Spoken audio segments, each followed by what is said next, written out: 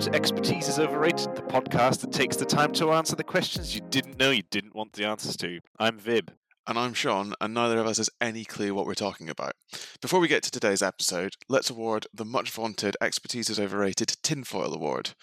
Now, obviously, this one was really easy to do. We discussed the history of the Warhammer world, and for some reason, we'd both obviously been eating too many mushrooms, and we came up with the idea that there might be some society of rat men kicking around. What? And I just don't know. I think we have to apologise. I think we do. We are very sorry for entertaining such a frankly ridiculous notion. It was, yeah. I think it's only fair that we both shared a tinfoil hat for this one. Yeah. I mean, honestly, it's just who would come up with that sort of nonsense? Yeah, there's not really much more that can be. No, I think we move swiftly on. To be honest with you, swiftly on and hope that we forget that one. We hope that we get forgiven for our lapse of judgment. In today's episode, we'll be, as we promised last time, ranking the Primarchs from Warhammer 40k. So, without any further ado, let's get to it. Shall I go first? Yeah, go on then. Let's see the wrong list first, and then. Okay, so we'll starting. have the right one. I don't think really I know what I've ranked them on the basis of, other than a sort of generic, maybe power, general impressiveness. Probably. I'm glad you said that because I had a similar issue. Yeah. So this is. I wrote a list that has numbers on it, starting at the bottom. My number 18 is Alfarius, then Ferrus Manus, Robut Gilman, Fulgrim, then Lorgar, Corax, Mortarion, Vulcan, and then at number 10, Rogel Dorn. Number 9 is Perturabo, number 8, Conrad Kurz, number 7 is the Khan, number 6, Lionel Johnson, number 5, Leman Russ, number 4, Angron, number 3, Magnus the Red, number 2, Sanguinius, and number 1, sitting at the top, is Horus. Honestly, as I said, some of those I'm unconvinced. So let's see what you've got. I mean, yeah, I'm not really entirely sure what to say. Other than you're obviously very wrong. Okay, I don't know. Do you want to talk about my list before we do yours? No. I'll run through mine. So just so we see what level we're at. Okay. So again, yeah, from the bottom, I've got number 18. I've got Ferrus Manus. 17, I've got Mortarion. At 16, I've got Guilliman. 15, Lorgar. 14 is Horus for me. 13 is Perturabo. 12 is Corax. 11 is Angron. 10 is Alfarius. 9 is Jagatai Khan. 8 is Vulcan. 7 is Rogel Dorn. 6 is Fulgrim. 5 is Leman Russ. 4 is Lionel Johnson. 3 is Magnus the Red. 2 is Conrad Kurz, and 1 can only be Sanguinius. I'm sorry. What did you say? Horus at 14? Yes. I did indeed say Horus at 14. Shall I tell you why he's at 14? I don't know what I want you to tell me first. Because I think that is the biggest difference that we have, right? You've put Horus at 1. Yeah, that's got to be the biggest. And I fully understand, for once, actually, your reasoning. I know why you might have put Horus at number 1. He's pretty damn strong. I mean, there's no denying that. He causes a little bit of ruckus. There's like 10,000 years named after him. Well, that's not quite right, but sort of defining moment in the history of the Warhammer 40k universe. That is just an incredibly anthropocentric view of the Warhammer 40k universe. Okay. Sure, as far as the Imperium of Man goes, yeah. Yes, but Horus these are all subject to the Imperium of Man. It's not like Lionel Johnson is an Eldar, right? It's all in the context of their impact on the Imperium, surely. Well, I mean, this ranking is, I'm not going to lie, frankly, just sort of how I felt about all of them. Because in terms of, if I'd ranked them on absolute power, Horus, yeah. Well, it's hard to judge, isn't it, really? Because when they're all normal, quote unquote, Yeah, so pre-heresy, shall we say? It's really hard to distinguish them. Really, pre-Horus Rising, you'd probably say there's not a lot in it. there's not a lot in any of them. It depends kind of on how you want to rank them. In like a 1v1 fight, I don't see Alpharius necessarily winning any of them. Given that he can pass for a regular Space Marine, I think you might Well, have a quite, point. but I think, and this is why for me he's quite a bit higher than for you. Is that that's the whole point of him, right? I mean, and he would never have to be in a 1v1 fight. But Sure. back to Horus. He's the first foundling, right? The Emperor is the first. He's Yes. the first one the Emperor finds. And Yeah. actually, it takes a very long time between that happening and the Emperor finding any of the others. So Horus is in a prime position to, to be pretty much the finest of all the leaders of the Imperium, and he even becomes the War Master. Sure. And what does he do with it? Nothing. He throws his toys at the pram. He says, "Oh, my dad is such a bad guy." Blah blah blah. Oh, chaos. Oh, let's have a heresy and then fuck it up. So he's disappointing, I guess is what I'm saying. He disappointed me. The fact that he doesn't pull off the heresy is not great. It's not a tick in his column, really. I mean, if you're gonna take a shot at the king, you better not miss. He definitely misses.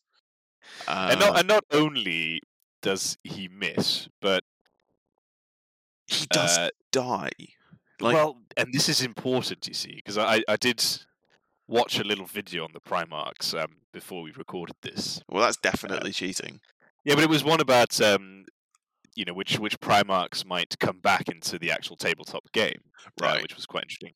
And obviously, very last on that list was Horus, because not only does he die, like a few of these guys die, that's it's 40k, but he is fully destroyed. Yeah. Mind, soul, body, everything. There is no way he is ever coming back. That's yes. I think that's true, but I also he's also the only one who goes toe to toe with the Emperor. Right now, and he does also nearly win. Yeah, that is admittedly a bit complicated. But he goes up against the Emperor, who doesn't, for most of the fight, actually want to fight back properly. Because the very second that the Emperor does decide to fight back, he does delete Horus from, everything. Sure, but in the I don't want to fight you section of their fight, Horus does enough lasting damage to put the Emperor in a wheelchair for 10,000 years. Oh, very true. But that's just a bit of a Christ Redeemer scenario, isn't it? Really? Well, yes, but also sort of the Emperor is meant to sort of be able to control his own being, right? The Emperor appears as he wants to the people who see him. So one also sort of assumes that he'd be able to, I don't know, rewrite his own body to not be broken by that fight. So Horus obviously does some pretty serious lasting damage. I don't know. We assume. I mean, we assume that what the Emperor is up to is probably an episode in and of itself, because it is very hard to understand what's going on. Please explain yourself. You're at least 40,000 years old. Why does it take you so long to do anything? But that's by the by. And you're right. I mean, Horus does supposedly do that to the Emperor, but that's kind of it, really. All the other Primarchs are scared of him, with the exception of, like, weirdly, Dorn, which is quite funny. Dorn just got quite high on my list, despite not really doing anything, by constantly asserting that if Horus shows up on Terra, Dorn is going to kick his ass. Which is just excellent. But I don't know. It confused me. I guess I maybe didn't think it through, but when I was writing my list, there were like 3 fixed points that everyone else had to fit around. Really? So Horus at the top, followed by Sanguinius, and Alpharius at the bottom. Now, I take what you're saying about Alpharius. In a 1v1 with any of these people ends up in 4 different places, but yeah. Except maybe Ferris, because wow. Well. Okay, let's park Horus for the moment. There's a chance I'm gonna come back to that one as we talk about others. You don't have any good counter arguments, is what you're actually saying. It's not what I'm saying. What I'm saying is, I think we need to get a better sense of how each of us has ranked them. Yeah, no, I think that's fair. Because I'm some of it seems to be power, right? That's why someone like Magnus is so high on both of our lists. But yeah, what did you you mentioned impact at one point, but Horus I think has the biggest impact. So not did I say impact? Or... you might have done. I might be misremembering. If so, maybe impact on me in some ways. Just who I thought were a bit cool, you know, and had interesting stories and were interesting characters. Okay. And I guess Horus suffers from being, no, I suppose, the main. I'm looking at my list. Looking at my list again, I think I've sort of focused on quite hard on the sort of martial abilities in a conflict, perhaps, rather than a fight. But if we look, yeah, I suppose you're not wrong. But that's equally true. I mean, because we got Sanguinius very high, and like, let's face it, he's pretty damn good. And I will explain why I think he is number one, even if I were to rate Horus higher. Okay. I think Sanguinius would always be above Horus. And then yeah, I've got Magnus, Lion, Leman, Russ. These are all guys who essentially just love a good scrap. Yeah, but you've got Kurz at 2.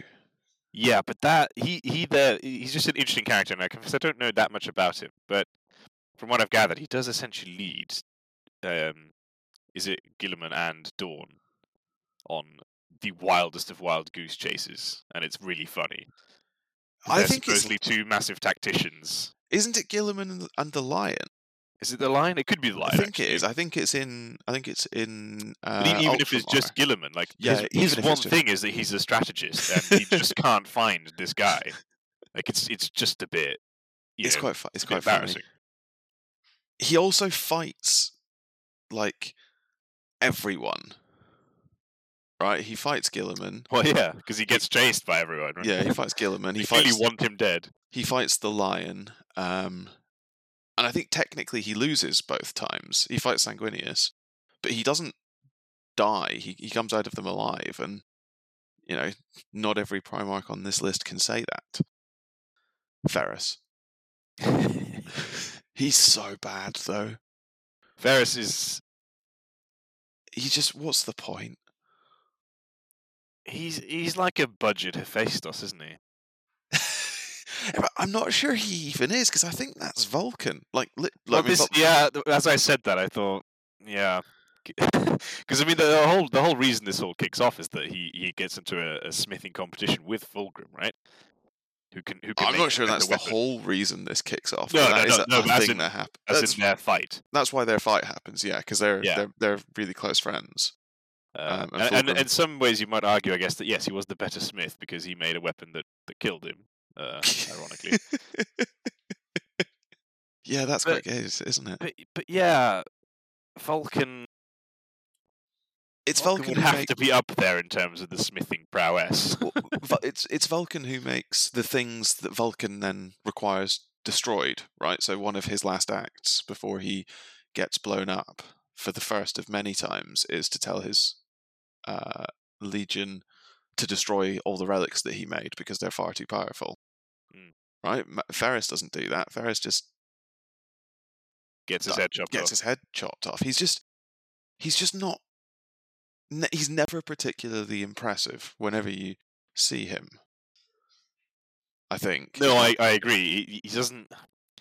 He doesn't do a whole lot. My sort of abiding memory of him is he shows up, he has a smithing thing. He seems a bit angry a lot of the time. Yeah, there's a lot of chat about his sort of rage, right? That's one of his defining characteristics. Yeah. they're all soldiers, right? I'm sure they're all fairly angry. He's not as angry as Angron. No. He's probably not as angry as Russ. So he's not as angry as Perturabo. So he's not even. He He's doesn't not have even the any. best at being angry. No, you're right. He doesn't have any defining trait. And That in that fight against Fulgrim's Legion, it's sort of he doesn't appear to be winning. Then all he really does is charge into the fight, gets beheaded, and that's sort of that, really. Thanks for coming, Manus. You know? yeah. Yeah, that's why for me he was definitely last, because just nothing to say about him. The only reason that I've got him above Alpharius is my note next to Alpharius just reads, "What even is the point?" Which is precisely his point, of course. Exactly. And I suppose I've got Alpharius as a solitary entity, but he's not a solitary entity, is he? Well, no, because A, he's a twin, and Yeah. B, he's the entire Legion. Yes, and there's no matter how 10,000 strong you are as a Primarch, I don't think you can take an entire Legion. No, maybe those two at least need to swap. No, but I get in terms of a sort of impact, or but we also what don't. cool things has he done? Because you don't hear anything about him, right? That is his point. But it also means he's not that interesting, because you have to kind of just imagine that he may have done things or not. But as you say, that's his point. The only other thing, I guess, that makes him fairly interesting when compared to the others is the reason that he turns. Right? So lots of them, they all turn for various reasons. Horus, because, I don't know, he wasn't loved enough. Lorgar, because he's hunting for a god. Whatever it might be. But Alpharius turns out of loyalty. Do you know this story? No, go on. So I can't remember the book. The book might actually just be called Legion. It's one of the Horus Heresy novels, and Alpharius is brought before a group of Psyker Xenos who are working together essentially to guide the direction of the galaxy. And the future that they show Alpharius is the one in which the heresy, the one in which let me get this right. If Alpharius joins Horus, he is able to direct the heresy in such a way that Horus loses, thereby assuring the ascendancy of the Imperium. Whereas if he stays, quote, loyal to the Emperor, Horus wins? Or something weird happens. Yeah, this sounds familiar. Right, so because whenever a member of the Alpha Legion is asked during the heresy, why are you doing this? They say, for the Emperor.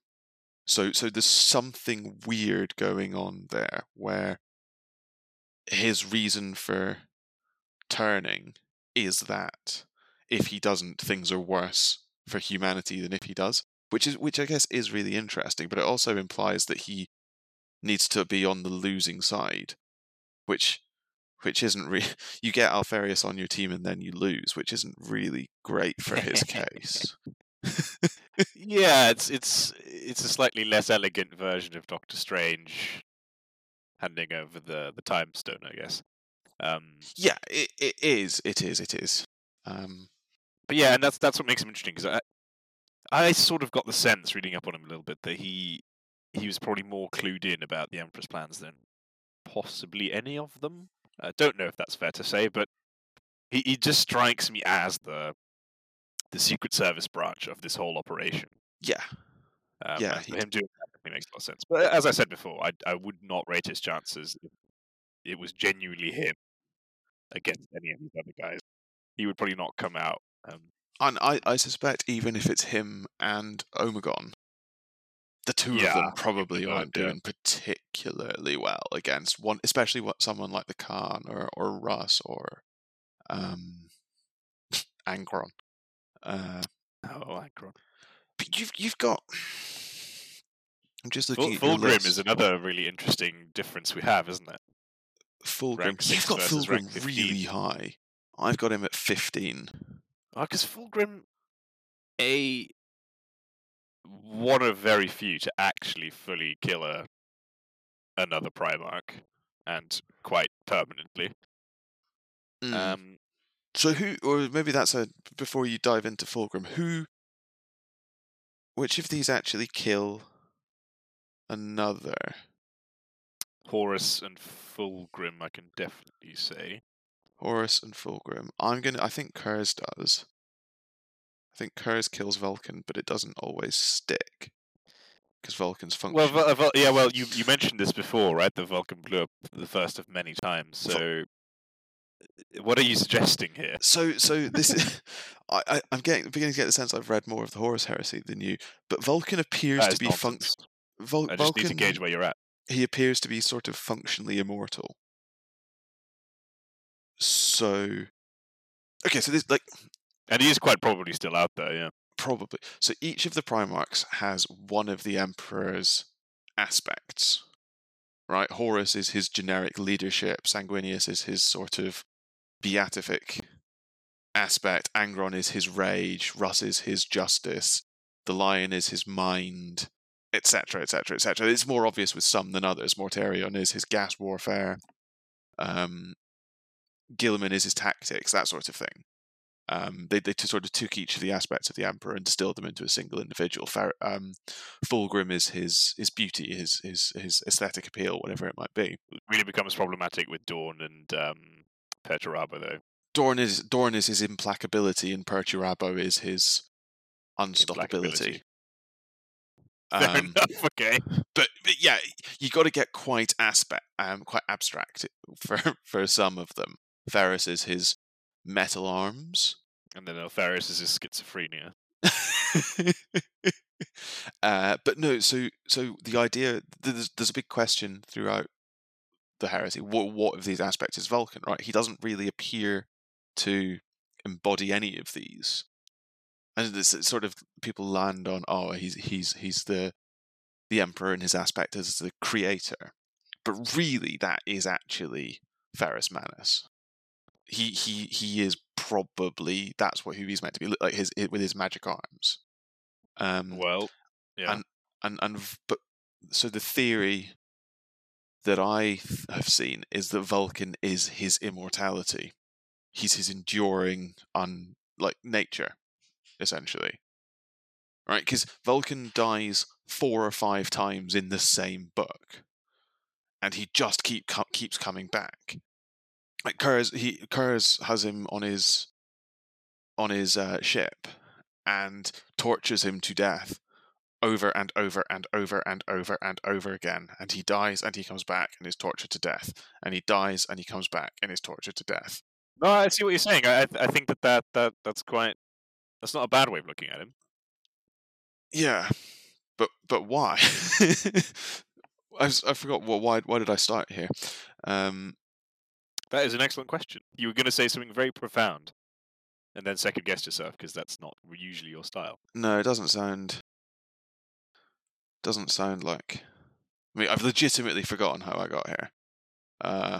So have I, genuinely.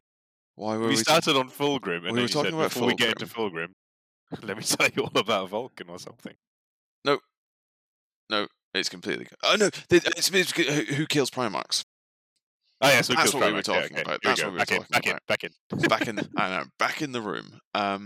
Yes, so that's why that's it, because I was making the case that we should count Kurz, but even though it doesn't stick on Vulcan, but then you have others like Russ, Leman Russ, for example, who defeats Magnus, but Magnus is also very much alive and pickable on the tabletop. So can we count? Yeah, and the concept of being alive in and of itself is again, I feel this is pretty something we discuss in every one of these.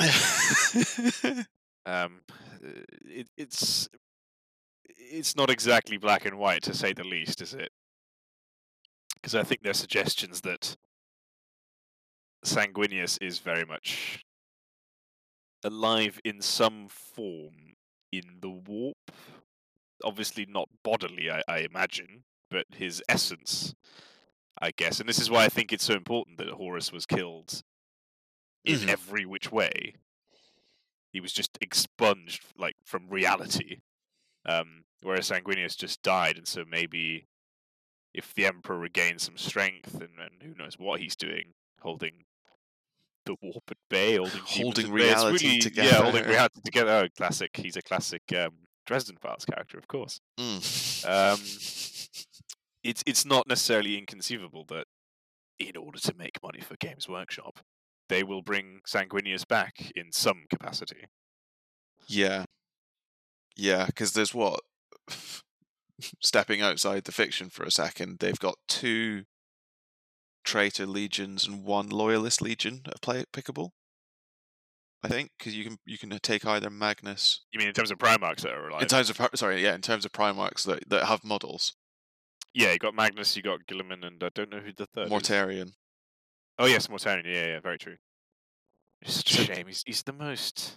He's really boring, isn't he? He's the most vanilla. He really is. He's so. That's why he's 17 for me. He's just boring. So on my list, you've anyone who fell, anyone who was turned is pulled down. So On your list, on my list, so Fulgrim is pulled down by that. except for Horus. Mortarians, except for Horus, except for Angron. But yeah, I said that. I've still got Perturabo at 9, and really I don't know why. Petro for me was another one. Yeah, looking at my list now, I think it was maybe harsh to put him above Horus. I think my disappointment in Horus just cannot be expressed enough. And this is someone speaking as someone who's not in fact a Chaos Marine, Space Marine player speaking. I'm just disappointed in him. Whereas Perturabo he suffers a little bit from Mortarion syndrome. He's just a bit bland.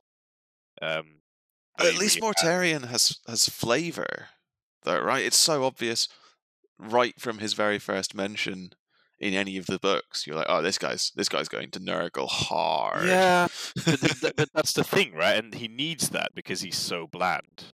Yeah. And Nurgle is pretty sort of, that'll give you flavor. It's not flavor anyone wants, but it'll give you a lot of it.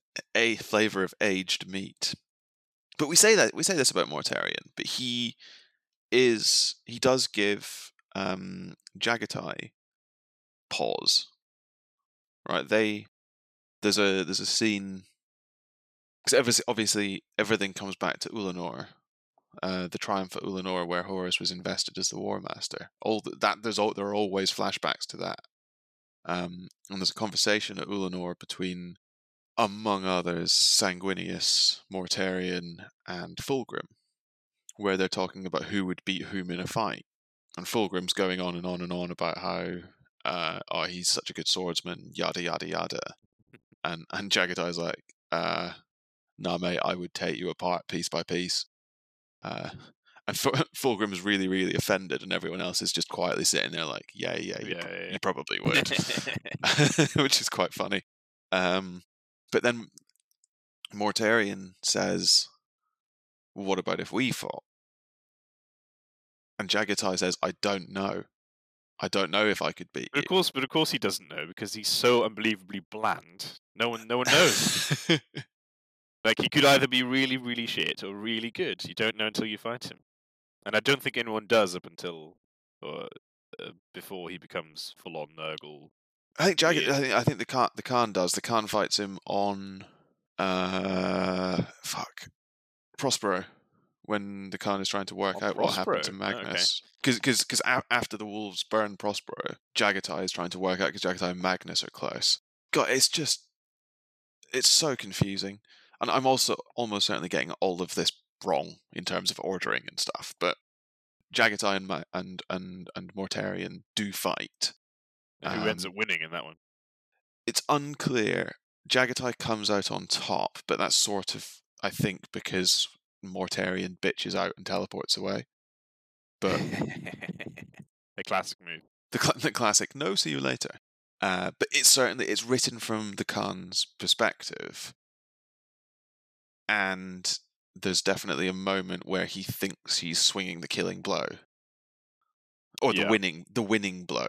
But this is kind of the problem with everything, isn't it? That a lot of this is written from the Primarch's view, or at least someone very close to the Primarchs. Yes. Certainly human. And this is arguably a prelude to a future episode of ours, which is, why the numbers don't make any sense in 40k. And this is sort of tangential to that, is that, they all think they're pretty tough stuff. They do all think they're hot shit. They really do think they're hot shit. And yeah, sure, on a 1v1, yeah, they're pretty hot shit, sure. But you know what? The Nids can throw 1,000 Carnifexes at them, and it doesn't even matter to them. So, yeah, great, you're hot shit. But does anyone really care? I don't think so. Frankly, I think the Primarchs are overrated pushovers, really. There you go. I've said it now. Well, we didn't know we were getting a hot take episode this one, but there it is. That's not a hot take. That's common sense. But no, I think it is important to figure out who sort of fought each other and what the. I've tried to do that. So, Russ and the Lion fight, and depending on who you ask, sort of, yeah. It's not a proper fight. They brawl. It's not like I need to kill this guy now. It's more just you've annoyed me. They brawl. And Lion famously wins easily. Russ definitely wins. I think you'll find that only one of them was knocked out at the end, and I don't think it was the Lion. But it wasn't that because Russ pulled his blows so as to not kill his brother. No, I think it was because the Lion sucker punched him at the end and walked out. Oh, is that what it was? They thought... the fight's sort of over, and Lion just punches him in the head and is like, "All right, I'm out." Fuck, that's really funny. That's why it's really funny that you've got Russ ahead of the Lion, and I've got a Lion ahead of Russ. Well, I have that not on the basis of their fight, but on the basis of other things that Russ does. No, I fully agree with you. Although I will deny this, even though we've just said this on air. Yeah, I will deny this if I'm ever presented with this recording. I will deny that that's me saying it. No, Russ definitely. I mean, yeah, he goes after Magnus, who's pretty badass. He is sort of the Emperor's executioner. Yeah, that's exactly the thing. I think there's definitely enough rumor and implication that he's killed another Primarch as well. One of the unknowns. Yeah, because obviously there's famously the two unknown Primarchs. Both are still alive, so I don't see how he could have done that. Expunged from Imperial records, and it's one of the Space Wolves books. Where someone says, I'm proud of you for skating by that. I didn't think you could handle I'm just not engaging. Just keep going.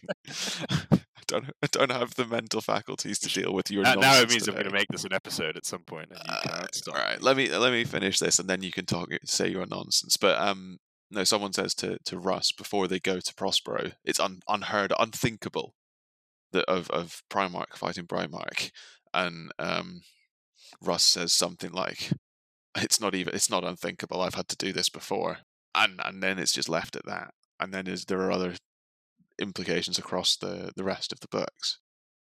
That is he's been unleashed before. Yeah, no, of course. And if you're going to rank them in terms of martial prowess, there's an argument to be made for that. Yeah. Although, I mean, the very fact of the matter is that I'm a Dark Angels player. They're obviously the best Legion / chapter, and so the Lion had to go ahead of Russ. And he grows up on Caliban, that's pretty cool. I did actually have a quote that I found from a Major Kill video, if you know him. Yeah, the Aussie guy who makes absolutely outrageous videos. But on the Lion, he says, if any Primarch deserves a film about their origin story, it's this guy. Techno Knights fighting hell monsters led by the blackest white guy around. Definitely deserves an origin story. So that's such a good description. Fuck, I'd watch that.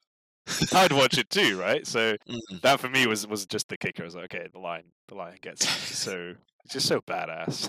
The Lion, to be fair I was going to say the Lion has a really good one-liner, but they've all got all of them. Some of them have really good one-liners.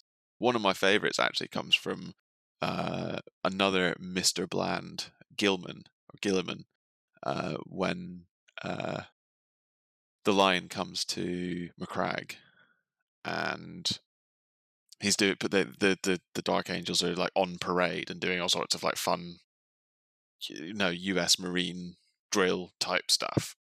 And Gilliman just says to one of his visors, "Better go and put your fancy clothes on. My big brother's come to town." Which is just so like sass queen from someone who does absolutely nothing for the rest of the heresy. Oh, damn, he might have to move up in front of I Lorgar. know, just for that Just for that. strength of burn. Oh, but no, he's very boring. I'm yawning even talking about him. No, I mean, I just really like the Lion, and I'm excited because I think talking about the tabletop again, he's very likely to be maybe the next loyalist to come back. I think it's always possible that they will find Russ. I think he or Russ out are the there, next probably. choice. Right, because I Russ think is but there's just more evidence, I think, in the source material to suggest that it would be. Well, Russ is adventuring in the warp, isn't he? Yeah, but it's sort of, I mean, because not always a good idea. What's his name? The master of the Space Wolves. I've forgotten it now. Russ. No, the current leader. Grimnir, Lorgar Grimnir. Yes, I think he's obviously said in the 9th edition now to be sending out, or the 8th edition, I guess, sending out ships and making sure people are looking for him at all times. But yeah, that's sort of all they say on the topic of Russ. Whereas the Lion, it's quite clear, like he's in the rock. His wounds have long healed, they actually say. Okay. And he's just sleeping. So if one of them does come back, my money would be on the Lion. Where did he get his wounds from?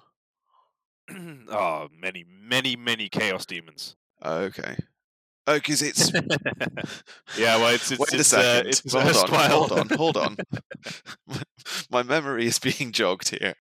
When you say many Chaos Demons, you held off legions of Chaos Demons. Were they by any chance all inhabiting the body of an 85-year-old man?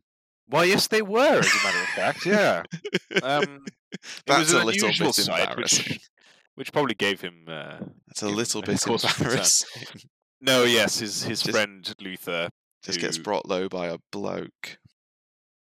Well, Luther and actually, I can't talk about any of this because obviously none of this ever happened.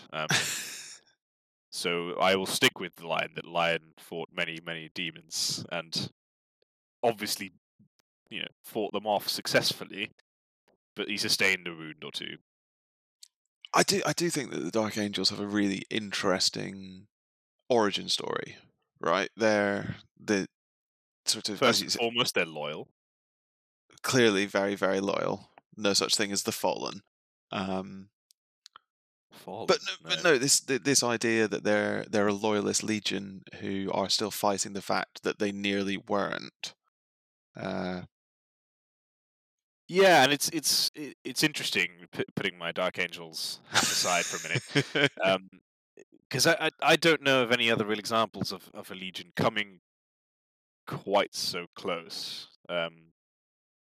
Although you might argue it was a complete failure of Lions, right? Because it's essentially a rebellion of his legion. Well, he just trusts the wrong man. He trusts the wrong man, yes, for sure. It's interesting because you're right. It's the only loyalist off the top of my head. It's the only loyalist one that we know that happened to. But it did happen to every single traitor legion, right? They all had to have purges. That's true. Yeah, that is true. So is it just that the Dark Angels are the only one we know about? But it was, yeah, because oh no, sorry, I've just realised I've got that wrong. It happens to the White Scars as well. Oh, does it? Okay. Yes, it does happen to the White Scars. I mean, they're just full on nuts. One of the Khan's deputies tries to lead a mutiny, essentially, and the Khan does not take too kindly to it. No, but I think this was Lion's problem, right? That he essentially punished Luther and a bunch of others, and his punishment was to send them back to Caliban while they went off on the crusade. Bit stupid. Yeah, But I mean, it's sort of commanding officer to a man you trust and respect. You think, okay, he'll get over it, right? But Mm. he's still loyal. And then when they fly back to Caliban, they just get instantly bombarded by all the orbital defenses. So it's not great. For someone who you said sort of is supposed to embody the Emperor's mind, he doesn't think very well sometimes, or very very cleverly.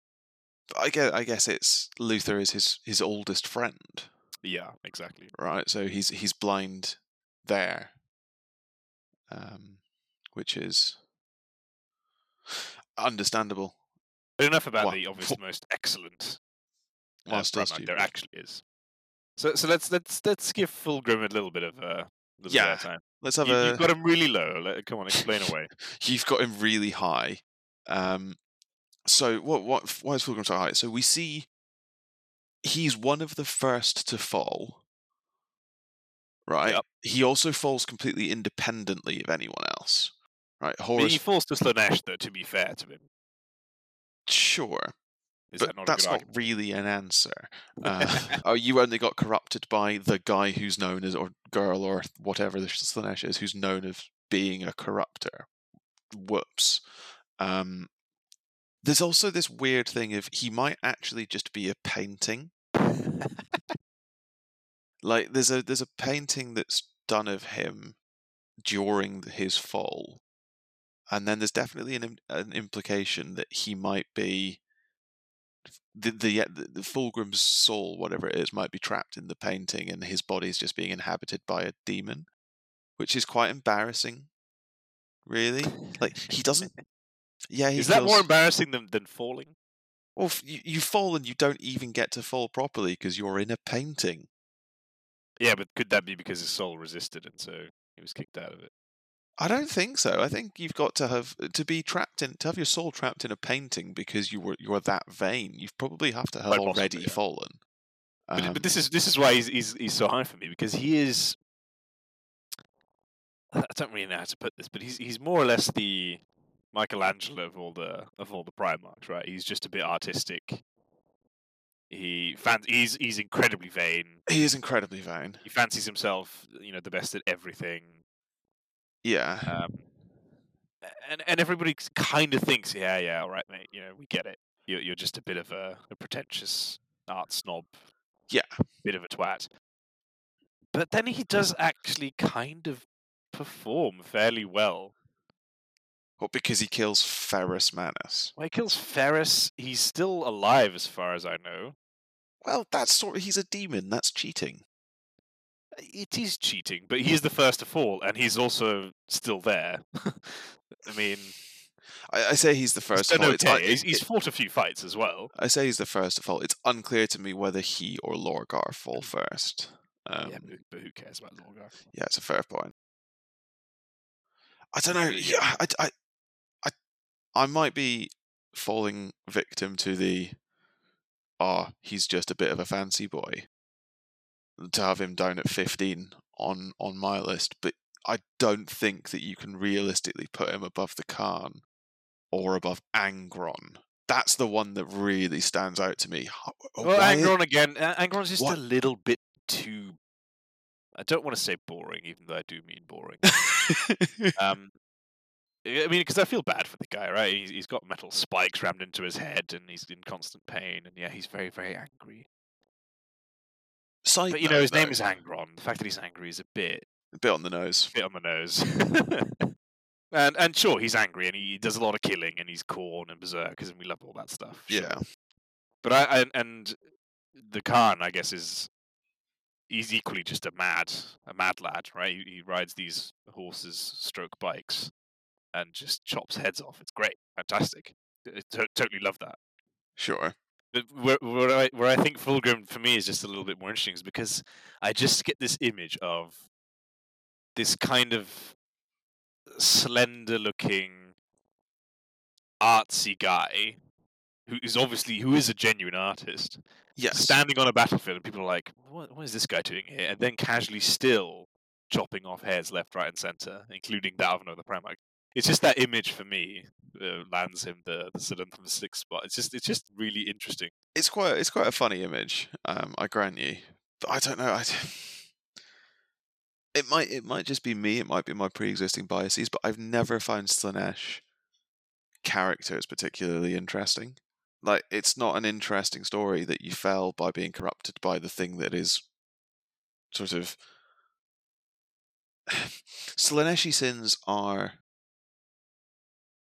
like regular Judeo-Christian sins, Yeah, right? you're not wrong. It's the seven deadly sins, particularly lust and gluttony. But like, falling to Nurgle is interesting because falling to Nurgle is sort of bowing to the inherent entropy in the universe, right? Falling to Khorne is recognizing that the 40k universe is an age of war, and so you might as well embrace battle. Falling to Tzeentch is Just weird.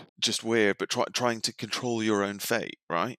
Trying to become a master of your own destiny. And falling to Slaanesh is just, I did one of the seven deadly sins. It's just not interesting to me in the same way, I don't think, and that might be why I've got Fulgrim so low. Maybe not. I mean, I've got a slightly different view of Slaanesh, perhaps. And I think the way that all of this is described in the book Fulgrim, like it's really interesting watching all that happen. You know, Yeah. there's that artist who just starts off painting normal paintings and then slowly gets more and more utterly batshit insane. This is the woman who paints with blood and shit. Exactly, yes. By the end, she's essentially just painting with dead bodies. But what I think is interesting about Slaanesh is that, because I think it is fair to say it's most often represented in this is the sort of the chaos god of lust and horribly bastardized, sexualized things. But it's more intricate than that, because sure, there is the whole lust aspect, but it's people who fall to Slaanesh can't tell the difference between lust and pain anymore, and it's this really interesting. Well, it's thing sensation, right? That thing is demonstrably terrible for them. The whole thing is it's about sensation. It's not about positive or negative sensation. The only thing that matters is the sensation. Yeah, which is interesting, I suppose. But no, I could see why you would put. For me, it's just that image mainly. That image is just so weird. It is quite funny. I just holding a paintbrush and still just there, like, oh yeah, screw you. And I like the idea that he's not just a warrior, and that might actually be why we're coming back to this one that I don't understand on my own list. That might actually be why Perturabo is high. I think he's too high. I think he needs to come down a bit. But Perturabo is an architect. He's a builder. In a way different even from Dorn, right? So Dorn builds fortresses, right? He fortifies the Imperial Palace. He fortifies Terra, but in so doing, he ruins the beauty of the Imperial. It's clearly stated throughout that what Dorn is doing is ripping down artwork that's thousands of years old and replacing it with bastions and sandbags and all of that. Whereas I think there's meant to be a sense from Perturabo that he can build while still preserving some of that, and the idea that he's just a sort of a siege builder is a massive simplification of who he is. Now, given that I've got Fulgrim at 15, obviously this idea of a sort of artistic warrior doesn't carry much weight with me, but that's maybe why he's there. I don't know. No, I mean, and you've got him and Dorn very close together. To be honest, Perturabo is one that I just didn't know very much about, so that's why for me he's 13, because it's sort of like, okay, I'll pretty nothing. A bit like Corax. It's just sort of, put him there. I don't really know. Yeah. And I've put Dorn in the top 10 because I just didn't want to piss off all the Imperial Fist fans out there. It's true. There are a lot of them, and they're quite loud about how much they like the Imperial Fist. It's true. I think Dorn going high, he holds off of what he does to the Imperial Palace. Holds off the siege of or extends the siege of Terra for as long as it does. Yeah. Yeah. which is pretty impressive when you look at who he's going up against. It massively is, yeah, massively is. Although speaking of fights on Terra, explain to me why you, a Blood Angels collector, has decided that Sanguinius is less high on the list than Horus. I didn't want to say less powerful because I don't really know what we're ranking this on, but Why he's only 2? why he's number 2? Yes. Well, because he's dead, and because Horus killed him. Horus is even more dead. Yeah, but Horus doesn't. Sanguinius doesn't kill Horus. Why is he doesn't? So why is the angel at 2 rather than at 1?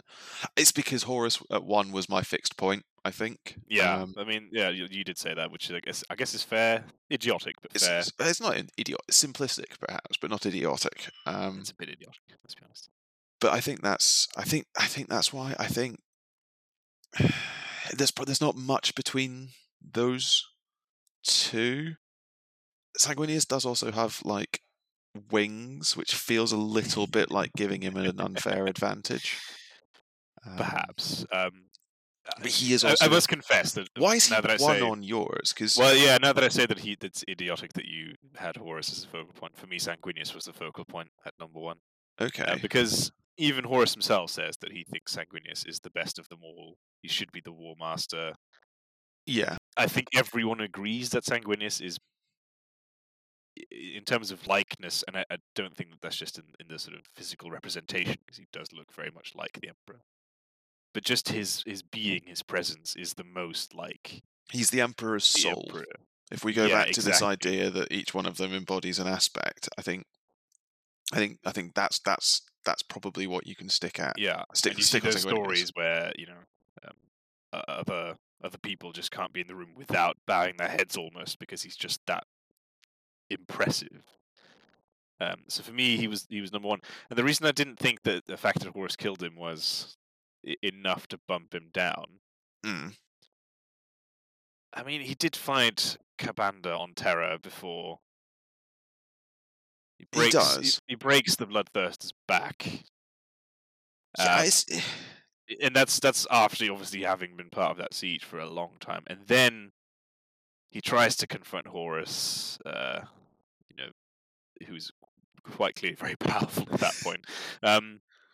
And even though he's tired, like genuinely tiredness on a scale that I'm pretty sure none of us has ever seen, and he thinks, well, might as well just attack him back and see what happens.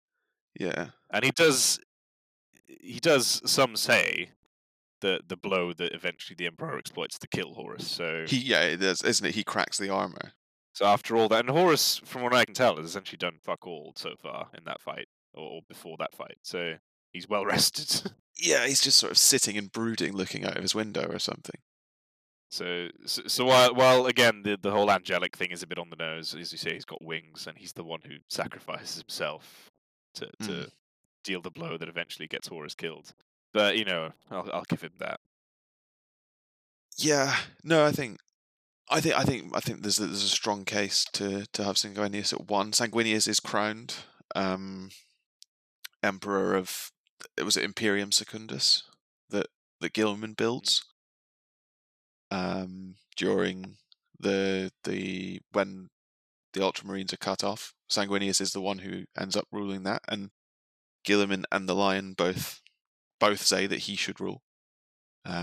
You're right, Horus says it should have been you when talking about the fact that he's War Master, but I think there's sort of, he's too obviously not human, I think. And yes, obviously they're all like 12 foot tall. Sanguinius, you mean? Yes. But that has to be true of the Emperor. But the Emperor, as I say, he can control how he appears, right? So he's less obviously not human, other than the times that he's appearing as like a glowing column of light or whatever it might be. But he does also appear to people just as a bloke, not even on a sort of Astartes scale. He's just like a 6 foot tall chap. He can like dim his own luminance or whatever it is. Yeah. In a way that Sanguinius can't. Now, obviously, the Emperor isn't human. Like, that goes without saying. But the fact that it's less obvious with him, I think. He's The Emperor of 40,000 years. Man is not man. He's 40,000 years old. He might be. He's impressive, but he's not human. I'm just trying to. I'm just looking at these lists, trying to work out if there's anything else that we need to talk about. We thought we were I thought we were gonna going to have. fight a bit more, but ultimately We've been. we are somewhat in agreement. We both agree that Gilliman is a bit shit, and there's Oh no yeah, surprise. There shouldn't be surprises there. we've not made fun of the only living loyalist Primarch enough. We should probably do that a bit. He is really boring. He's so boring. His best act was writing a book that when he came back from the dead, he went, "Oh, turns out I wrote the wrong book." Like, come on. And come on, Ultramar, and the best he can come up with is Ultramarines. It's just Yeah, that's quite embarrassing. Come on, mate. That's quite embarrassing. And he gets killed. Well, I guess he doesn't get killed, but he gets his ass kicked way too many times. And he gets his ass absolutely ruined by Angron. Like, it's hilarious how badly he loses to Angron. It gets to the point where I genuinely think if there is a Primarch that Alpharius could take, it probably is Gilliman. Oh, he nearly dies to 6. He nearly dies to 6 Alpha Legion. He dies to 6 Alpha Legion guys, yeah. It's so embarrassing for him. They sure, they're masters of infiltration, what have you. But it ends up they're in his office with and he works out that they're Alpha Legion. And then they nearly kill him, and you're just like, come on. Yeah. But then again, is it Magnus who gets killed by an assassin in the end? Is that Magnus? No. No, Magnus gets killed by Russ. Who gets killed by an assassin? There's a I completely forgotten this, but there's a Primarch who gets killed by a I also forget what they're called. Hang on, Oh, Kurz. Kurz, yes, that's the one. Killed by a Calidus assassin. Yeah. Although the suggestion is that Kurz kind of wanted to die at that point, so we'll see. I've got it here. Primarchs killed by mortals. This will be a good way to end. Conrad Kurz slain by Mshen, Calidus assassin. Rogel Dorn killed by a host of traitor marines led by Abaddon. That's during the siege, isn't it? Yeah. Sanguinius slain by Horus. Horus evaporated by the Emperor. Evaporated. I mean, that's a bit unfair to say that the Emperor is immortal. Yeah, that's not. The Lion incapacitated by a psychic attack from Luther. Gilliman laid low by Fulgrim. Hey, it sounds like I wrote this. Vulcan killed many, many times by Curse, but it didn't stick. Manus decapitated by Fulgrim. Alpharius killed by Gilman. Question mark. I think you let him go personally. And then Magnus, or at least a shard of him, brought down to 1 HP by Bjorn, Ironhelm, and Greylock, but used Run and got away safely. That's quite funny. That's good. Well written. But there you go. Fulgrim kills 2. Parker. Or, well, it nearly kills 2 Primarchs. Laid low by Fulgrim. I thought it was an orc that did for Gilliman. I've heard quite a few different stories.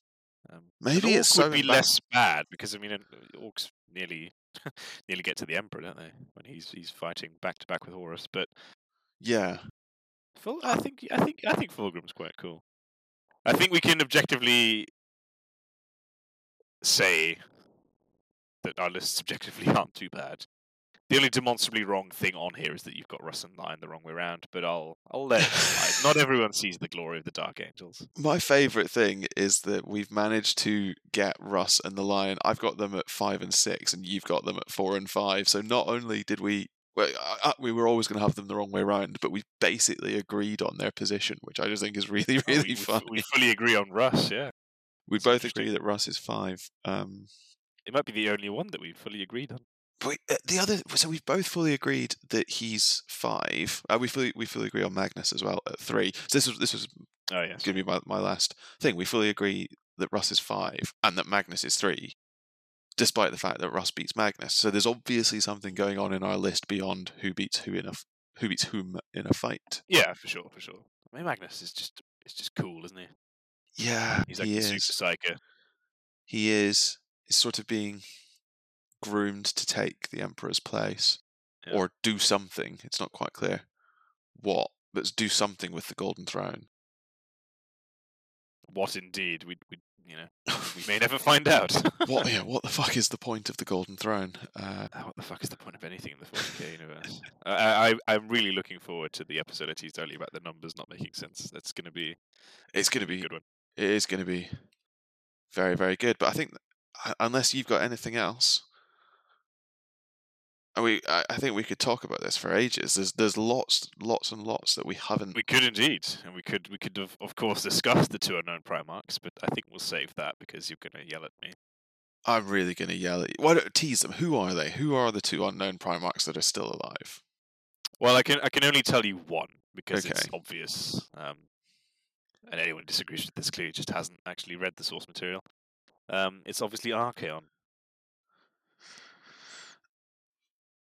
from the fantasy, mainly from the fantasy universe, because as we know, they're the same universe. And Archaon got stranded there and fell, clearly.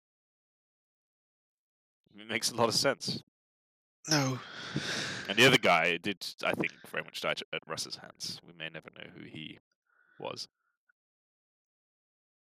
Except that we do. No.